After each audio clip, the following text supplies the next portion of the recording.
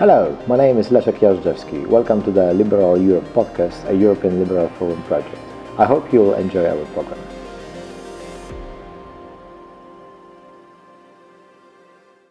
Hello, welcome to Liberal Europe podcast. My name is Leszek Jażdżewski, and my guest today is Dimitar Bechev, a lecturer at Oxford School of Global and Area Studies and a visiting scholar of Carnegie Europe, author of many books, among others, The Rival Power, Russia in Southeast Europe, and Turkey under Erdogan, and also the recent paper that just been released, What Has Stopped EU Enlargement in the Western Balkans. Hello, Dimitar. Hello, Leszek. Welcome to the podcast. Thanks for making time. So before we get to the details of your paper and the enlargement process in the Balkans, can we speak more broadly about the current status of because I think not every listener would be familiar. What is the status of the enlargement process in the Western Balkans? Can you go country by country and tell us at which stage, who is at which stage, and perhaps we get to the details? It's really appropriate to have this conversation now, not just because we had a summit last week, but also these days we are marking the 10th anniversary since Montenegro started membership negotiations. And it's probably good to start with the Montenegrins because they're most advanced. But still, they have opened a lot of chapters, and I won't go into the technical details of what they're negotiating and how the process is continuing. But let's say for the listeners that Montenegro is ahead of the pack right now. But it doesn't mean much because they now have a clear commitment by the EU when they'll be closing the negotiations and moving towards signing a treaty. So next in line is Serbia, which started negotiating in 2014. But Serbia is also stuck to a greater degree than Montenegro. If I'm not mistaken, they haven't opened any new chapter over the past 1 year. And obviously the unresolved dispute over Kosovo is a major sticking point. Next in line, you have on the one hand Albania, on the other North Macedonia, and that's where lots of attention has been paid because those two have been blocked by Bulgaria. So the Bulgarian veto concerns North Macedonia, and there's a long-standing dispute around history and the Macedonian language.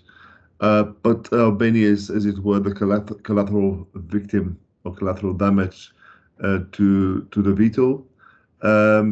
Right now, we have a French presidency proposal on how to move forward between Skopje and Skopje, which might unblock the process, the actual start of negotiations, but that's far from certain.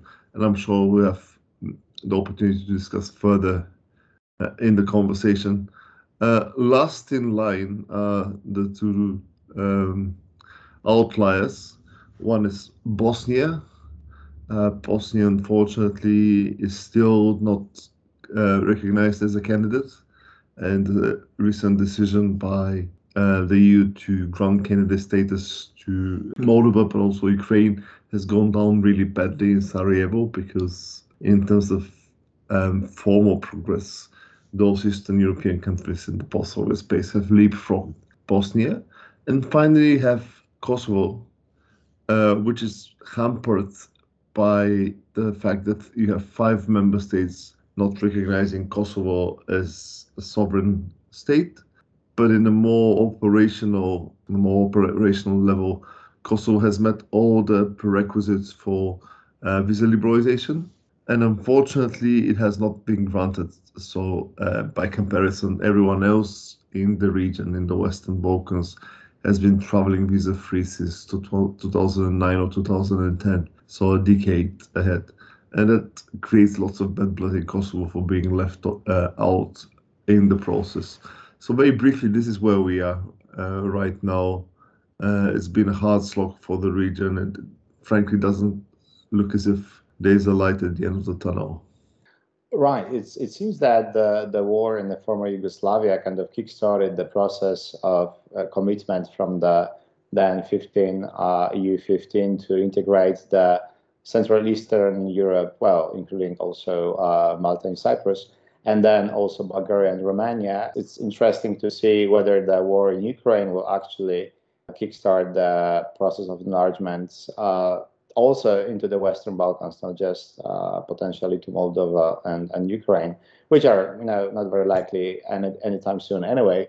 But before we get to this, can you try to compare the process of a different process of enlargement from the early 2000s when Bulgaria and Romania were candidate countries and to this process now? It seems to be that now it's not a completely honest, or Gerald Knaus, with whom I talked about it, called it like a very cynical process, that it's the EU is not really committed. It seems like it's kind of forced to make promises to the Western Balkans, but even Montenegro, which you said described as kind of front runner, doesn't have a real prospect of joining EU at any concrete date. How would you compare these processes of Bulgaria and Romania, and perhaps also other Central Eastern European countries which joined before, and the current process of negotiations with the Western Balkans? Well, that's a great question, and there are a lot of similarities, but also clear differences. One is that with Bulgaria and Romania, geopolitics played a crucial role. Just to backtrack a little bit, they received a positive signal for the start of membership negotiations in December 1999 at the Helsinki Council, largely because at that point, the then member states felt that they needed to be rewarded for their support for the West during the Kosovo War. Tony Blair, who toured Sofia and Bucharest back then, played a very critical role at the time when actually the European Commission was very skeptical about the level of preparedness by those two. So geopolitics worked in favor of Romania and Bulgaria, but also, and that's absolutely the case, that at that point the doors of the EU were open, and there was this clear commitment to the process that all things being equal, you could actually digest even countries with institutional problems and state capture being prevalent as Bulgaria and Romania, and then over time they will improve by being included. That's not the case in the Western Balkans. In fact, the bar has gone up since those days. That's partly to do with the experience of the previous enlargement, not just because EU leaders, including those of the institutions in Brussels, realized how much unfinished business there was, and that once you become a member, EU's leverage goes down, if not evaporates, but also to do with the serious obstacles specific to the Western Balkans, including the difficult legacy of the wars in the 1990s, which translates into various issues with territorial claims, with sovereignty disputes. That's clearly the case in Serbia. Kosovo, without Kosovo, you could imagine a scenario where Serbia makes much more rapid progress to becoming a member state. So that's clearly a difference. The experience of Poland and Hungary, where you had two member states very much seen as front runners in the good old days before 2004, and all of a sudden, a decade later, they turned into a major headache for the EU. For reasons you don't need to be sort of explained, because you live in Poland. That also plays. And now if you go to Paris and talk to officials, they always bring up democratic backsliding as a major concern. Whether they do it because of genuine commitment to democracy or because of strategic reasons, in other words, they are looking for excuse not to enlarge, it's probably beyond the point, but clearly this precedent of two major states in Central and Eastern Europe going backwards is critical. And the problems, everything to do with corruption, state capture, on top of it. Do you understand why the process is so much more difficult these days? Right. Thank you, Dimitri.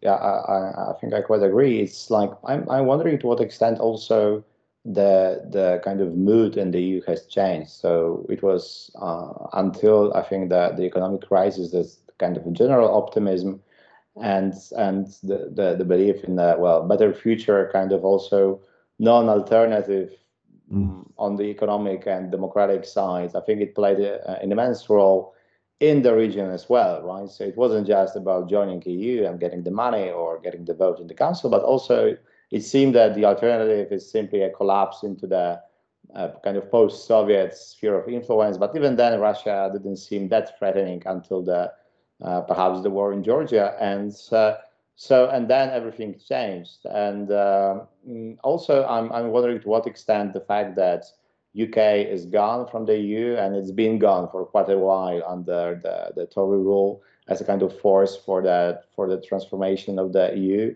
and that there is no, it seems at least that there is no like a leader on the currently on the EU side that would see its interest in enlargement. Actually, it's quite the opposite, right? Especially in the case of France. I'm not sure about the German role, which was actually pivotal in the case of at least Central Europe. I'm not so sure about the Romania and Bulgaria, but at least in the case of Central Europe. So I'm wondering, how do you think that EU changed, and what role do you think it might have played that the Balkans, which are, by the way, less than, I think Western Balkans are less than, I don't know, 80 million people or something like this. So it's less than Romania. And it still seems to be such a huge problem. And, people going there for holidays, at least to some of these countries, Montenegro and Macedonia seem to be following the foreign policy of the EU pretty closely. And well, anyway, so I'm wondering, to what extent do you think that EU has changed and the mood on the continent has changed, and to what extent it plays a role, or to what extent also those countries might be a bigger problem, as you mentioned in your paper, the ethno-nationalisms and problems like border problems between the countries. So if we can start with the EU and the mood on the continent, and the general kind of optimism versus the pessimism in Europe. I think overall it's fair to say that the EU has grown much more introspective compared to its peak years in the immediate aftermath of the Cold War and the 2000s. The economic crisis and its sort of fallout in Europe with the Eurozone crisis in the 2010s played an immense role, because it opened the whole discussion about internal consolidation.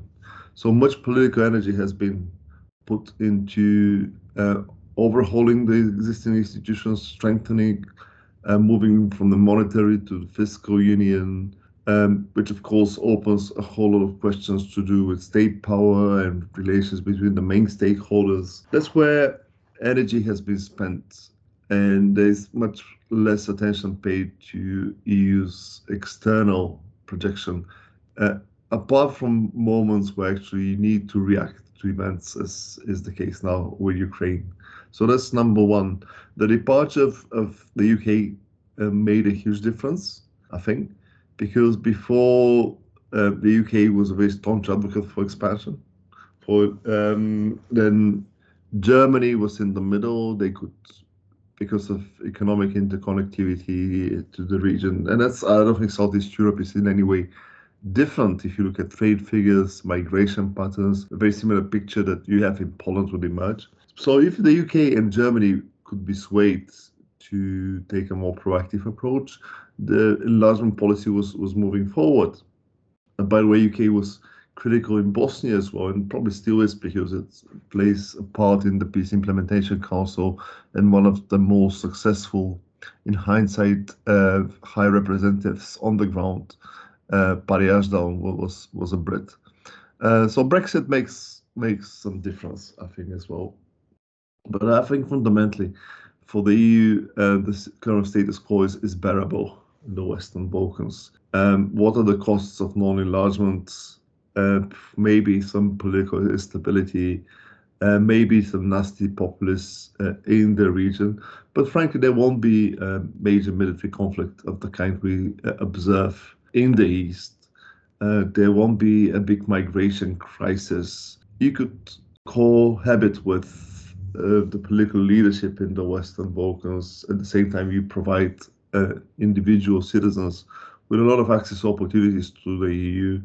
And this status quo becomes sustainable. And it's not perfect because it also connects to democratic decay, the entrenchment of state capture. So those who remain societies are victim to this situation. But it's not the end of the world seen from Brussels. I think that's fundamental. And for elites in the Western Balkans, this interregnum provides a perfect opportunity to expand and consolidate their hold on power, on the economic sort of lifeline in the region, media, while on paper or rhetorically committed to EU membership. So it's not their fault that their countries is not moving forward. It's EU's reluctance to welcome new members. And what appeared initially as a temporary situation has the tendency to reproduce itself, and that's this vicious circle that we live in. It has, as the paper says, it's related both to supply factors, i.e. the EU not doing its job, but also to demand factors, local actors being invested into the state of affairs we have. Right, and in your paper, you also write about the kind of costs that pro-European, generally pro-European population, with perhaps the exception of Serbia, has to bear, especially the leadership, which is like that pro-EU stance is very much it's popular among the elites, not necessarily translates into the majorities, which would be able to enforce the necessary changes. And when I see the process on the EU side, we talked about this before, I think that in many ways the enlargement was seen as a kind of like a step in closing down the accounts of the kind of Cold War Europe. So it was seen, I think, in this kind of historical process that it's kind of necessary to finish up the job. And it was, since mid-90s, I think, pretty much obvious that it has to be done. While Balkans, because of the war, I think very much because of the war, seemed to be, I don't know, perhaps the Western Balkans was, I think, to some extent even demonized. So it's different, that this is, it's Balkans, right? It's you don't expect it to be kind of normal, as other European countries. And I think still people, especially those who don't focus on the region, and as you said, it seems that the cost of not integrating Western Balkans is bearable in most of the EU countries. People are not aware of the amount of changes that has been that has already happened over there. And I'm wondering, to what extent do you think that it is possible to, because you try to be fair, I think, in your paper to criticize both EU and the local leadership. So I'm wondering, to what extent do you think it is possible to sustain the commitments for democratic change and economic change or reform if necessary, regardless of the incentives from the EU, because they seem to be non-existent right now, the membership. So, those changes will have to happen regardless whether EU is ready to offer the prospects of the membership. But if they don't happen, those prospects will be even more far away in the future. So do you think that there's like internal kind of like determination kind of for the liberal democratic future in the Western Balkans, whether or not EU is happy to open its doors? Because if not, I think that it's gonna be even harder. And I'm looking at Serbia, for example, and it seems that actually the situation is getting worse every year. Could you try to develop on this? I know that perhaps putting all the countries from the Western Balkans to one basket is very unfair. So perhaps you can try to talk about them, in the groups or separately.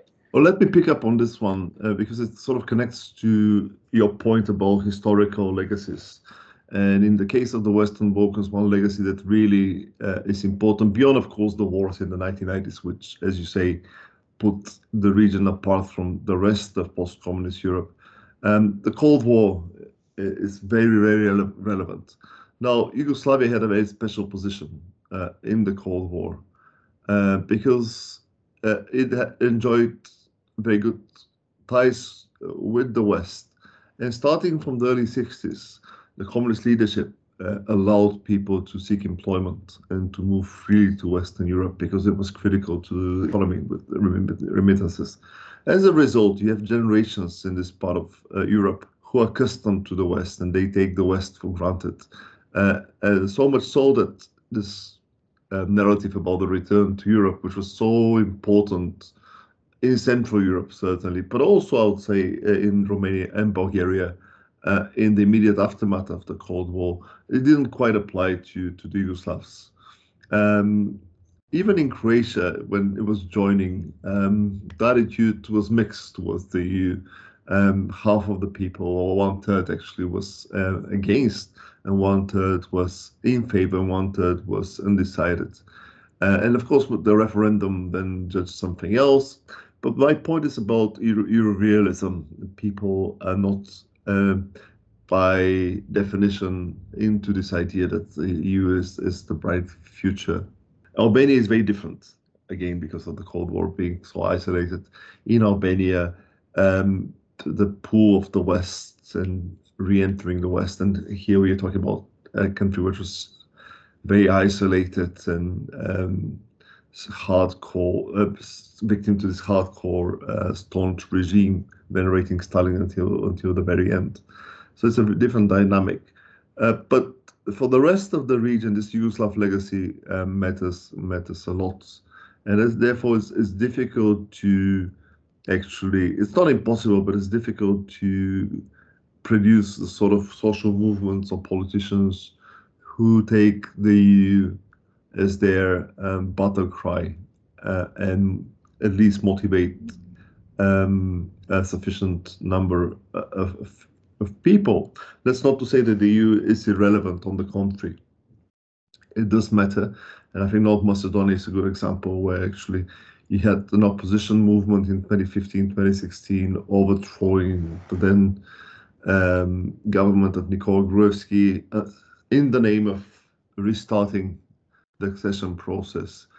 But what I want to say is that there's also this cynical attitude vis-a-vis the EU, which now, because of the deadlock, so the impasse, has been really reinforced in this region, and it has this historical resonance. Now you question, how do we get beyond this vicious cycle? Yeah, I mean, basically you have to make a case, and some people are doing it, to give them credit, that institutional consolidation, transparency, democracy is not about Brussels, it's about how those societies function. It's about your well-being as citizens and society at large. You want to live in Montenegro, Serbia, or Albania, which is better governed for your own sake, not because you want to tick a box and join the EU. And you have those voices here and there. I'm not sure they've reached the critical mass so as to challenge the current status quo, where you have politicians talking the talk but not walking the walk. But it will be unfair not to give credit to people who have rallied and challenged and tried to push back against state capture. The EU, of course, plays an ambiguous role because, and people, it's hardly original on my part to say that for many civic-minded citizens of the Western Balkans, it's much easier these days just to pack up and leave and settle in Germany or Denmark or Sweden, then challenge or the status quo in their own countries. So integration demobilizes as well as much as it mobilizes. But it will be also not fair vis-a-vis the EU just to paint it as deeply invested in the status quo, because it does inspire some civic action.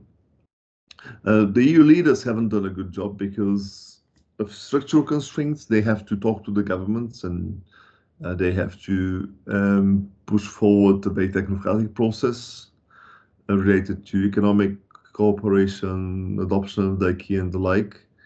And very often people who are truly committed to EU's values, as in democracy, human rights, transparency, are bypassed. So this stage, there's this odd dynamic that I talk about in the paper of the most Europhile segment of the population feeling alienated from the EU. How do you square the circle if you're Ursula von der Leyen or Charles Michel? I'm not sure, because there's realpolitik. You cannot just bypass Vucic. But there are creative ways, and I think the European Parliament is doing it because of the nature of the institution, to reach out to civil society and to challenge the power holders in the Western Balkans. But member states should play a role just to stand up to their ideals, because it will be sort of a bit fair to you itself if people who actually do believe, that the real believers, are left out in this process, however shallow and hollowed out the process might be in itself. Right. Yeah. That's. I think that's an important message. That's especially that. Well, both sides, but you especially remember as well. Before we end, I have two short questions to you. First is with regard to Bulgaria, because from the outside it seems that government has fallen mainly because it wanted to make concessions for the North Macedonia to be able to access EU. Can you try to try to explain to us what exactly happened and what is happening right now in Bulgaria, what might happen with regard to the government and the forces which are now at play, because it's Bulgaria has been recently kind of like been pointed fingers at by the North Macedonia, and this is Bulgaria's fault.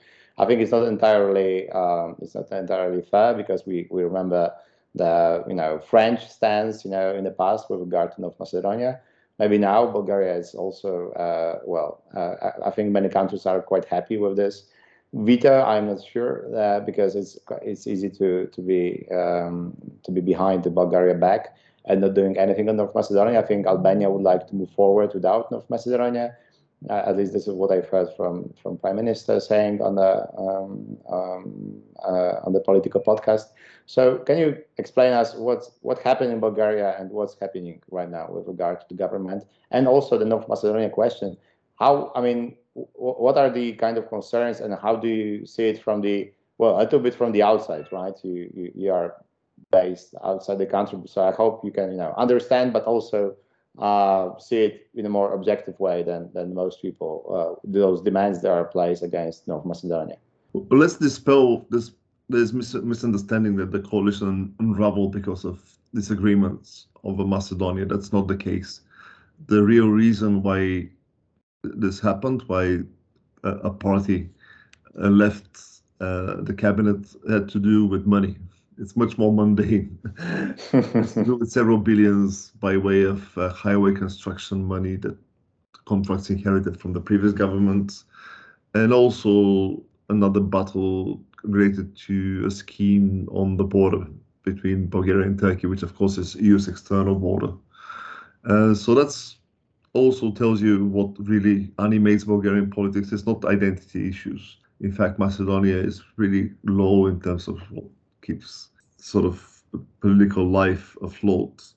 And the party that was instrumental to the veto, this far-right nationalist outfit in 2020, which sort of twisted the arms of Borisov to impose the veto, they failed to pass the threshold in 2021 when he had 3 elections. So it's not a very salient issue with voters, and it was made so now because of top-down politicization, where political elites and media are involved, but it's not an organic thing. But money matters, and fights about distribution of resources is absolutely critical, including EU funds, and that's where we are. And it touches on the very basis of what state power is about and who owns the state, and how you exercise control over elites, a theme that obviously is very important elsewhere in the so-called new member states as well. Now, the big issue is what happens at the next elections, because we are very likely to have another round, maybe in September, whether this new party that was established by the outgoing Prime Minister Kirill Petkov will be able to generate enough votes. I mean, they had it easy before because they were the new kids on the block, and it's always like that in Bulgaria. If somebody comes around and says, "Oh, stamp out corruption," and they get the voters behind them. But whether they have the staying power and to repeat their success and then be able to put together another coalition, that's a big question, because again, as in the Western Balkans, the forces of the status quo are very resilient and very entrenched, and they have electoral support as well. It's a war of attrition, if you will. It's difficult to have a breakthrough. But again, these are the issues in Bulgaria. They have to do with state. What happens with Macedonia? I don't know. I mean, the parliament, one of the last things that they voted was to accept the French proposal. So there's some light at the end of the tunnel.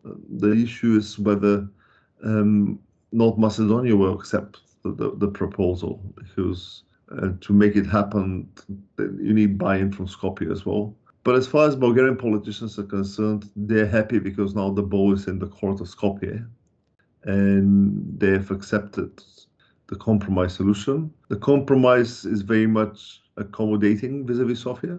But the problem longer term is that, I mean, if your goal is to win sympathy in North Macedonia, which will enable you to convince sufficient number of people in the veracity of your historical narrative, vetoing and using coercion is not a very productive way to move forward. So you alienated a neighboring country. It turned this dynamic into a zero-sum one, and you won't be winning anybody's hearts and minds over there. And that's the fundamental problem. But I don't think from the very start that was the purpose. I mean, the purpose of the veto was just to keep the then coalition for another 6 months in government to run its full mandate. So there's a lot of cynical jockeying. This is a political football that is making the rounds in Bulgaria. But the good news is that, as salient as the issue is right now, it might die out pretty easily, because just there's no evidence that the voters care about it, and it resonates with society. That's not enough for the Macedonians, because they're stuck in this process and they're hostage to Bulgaria. But just the good news, I guess, is that even in this part of the world where we stereotypically think about nationalism being such a powerful force, which it is probably at some level, what drives policies and decisions is not some atavistic attachment to 19th century ideologies, but much more mundane concern about relative power and access to resources. Well, and that's perhaps more, well, at least in the long term, optimistic, and to what might be seen right now. It's always, I think, a problem to see the new people from the outside of politics trying to gain grounds in the already well-established scene. It's not so easy as it might seem, with so many vested interests, and in Bulgaria it played out. It's just a sign of hope that perhaps North Macedonia, it's not such a big issue as many expected. And I would like to end our conversation with kind of a challenge for you. So first of all would be to try to like how to persuade, or would you try to persuade the Western Europeans, or the current EU citizens, that why the enlargement of the Western Balkans is in their interest, and why should they care? I mean, because most people don't really care about the EU standing, all this stuff that perhaps some prime ministers, not all of them, should care about. But I mean, why is it important to average voter to care and not be against, but perhaps pro?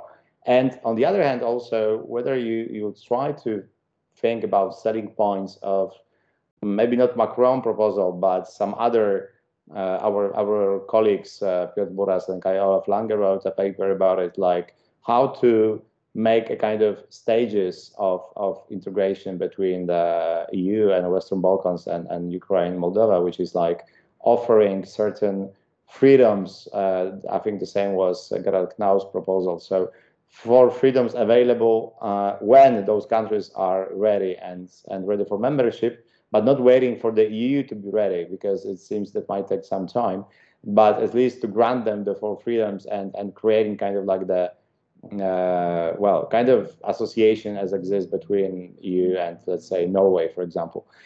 So would you try to think about the ways to sell to those different groups those particular points? But you can, of course, disagree or try to deconstruct them. But I'm wondering, how would you describe the kind of incentives for well, at this point, I think the most credible argument is geopolitical, that by embracing those countries and completing enlargement, you are building better defenses for Europe at a time where world politics becoming growingly competitive.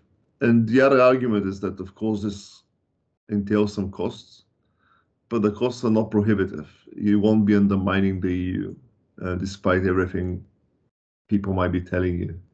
In other words, those countries won't behave as Poland or Hungary rocking the boat in Brussels, but they'll be even elites which are corrupt and to the bone and predatory in their mindset. They'll be behaving the way Bulgaria normally behave, going with the flow, complying with the policy on Eurozone reform, on the green transition, or what have you, even migration.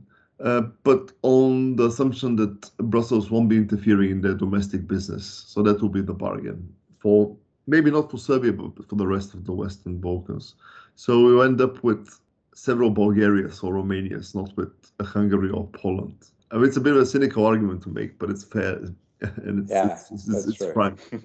So I guess that's the thing. So a combination of make Europe secure and geopolitically important and consequential, plus it doesn't make a huge difference if you have Albania or Montenegro, tiny countries that are already in, and even if they don't do the job, it will be on their citizens. It won't be on the average Dutch voter or French voter.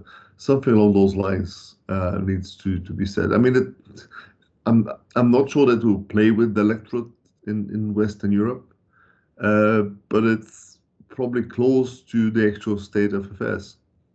Right, and do you think that for freedoms or these kind of like associations on the way to integrations is something that the politicians in the Western Balkans can sell to their populations? Do people care enough for this like membership minus status, or you think it's just, you know, Macron trying to do something but not really meaning this, which could be both, right? Minus is already working. I mean, it's not something new because it de facto is happening, and it started materializing around in the late 2000s with visa liberalization, because you could front load part of the acquis and link it to benefits and then change some areas of public policy. I mean, for example, asylum laws or regulations on document security and such like.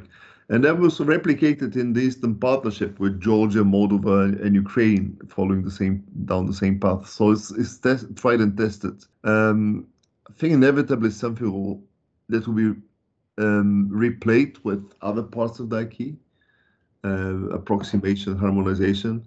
My only doubt is that this technocratic convergence need not affect core areas of governance. I mean, how do you transform the judiciary or strengthen the checks and balances, limiting predatory behavior by elites? You can very well envisage a situation where actually Western Balkans are taking on board and they're getting some benefits, but the fundamental way government works and politics operates is not changed. And that's the danger. So we won't have transformation and democratic consolidation, but we have integration. And that's already happening in Europe, going back to the beginning of our conversation, that in the 1990s, we tend to, as analysts, as practitioners, we tended to assume these are two vectors that are related. I mean, the more you integrate, the more you become democratic and liberal and so on and so forth. But empirical evidence more and more shows that these are two different processes and they follow their own different logics. And it's very likely, despite Gerald Knaus and everybody else, that will happen in the Western Balkans. I mean, it's already happening de facto. So the single market won't result into kind of more competitive politics or corruption being stamped out and so on and so forth. Well, one of the Polish writers, Jerzy Pilik, who once wrote that in Poland everything is possible, even changes for the better. I hope the same would apply for the Western Balkans, and historical processes sometimes surprise us. They usually surprise European Union, but it could at times respond to the crisis, and I hope this time it also realizes that without being strategic and geopolitical, even if it's not something that we want, but this is what is necessary. Without this kind of thinking, well, we'll get into trouble. And I do hope that we don't get into this kind of transactional moods with Western Balkans as we did with Turkey, even though someone could argue that this is even more efficient strategy to expropriate, certain concessions. And for example, countries which played with EU on, for example, migration, like Western Balkans, were not really gratified for this. A big commitment they did to stop the wave of migration. So anyway, we would like everyone to recommend. I would like to our listeners your paper written for the Carnegie. I think it can be still it can be found on the website, and of course your books. So what has stopped you enlargement in the Balkans? Hopefully not forever, but perhaps for a time, and hope that war in Ukraine could restart a different approach from the EU. Dimitar Verbechev, thank you so much for being with us today. Thank you for having me, Leszek. Thank you. So to everyone, thank you for being with us. Please tune in for Ricardo Silvestre next week, and we will meet again in 2 weeks. Thank you. Goodbye. You can find this podcast on Spotify, Apple Podcasts, and Stitcher. And if you like what we are doing and want to help spreading the liberal values, please give us a 5-star review and share with your friends.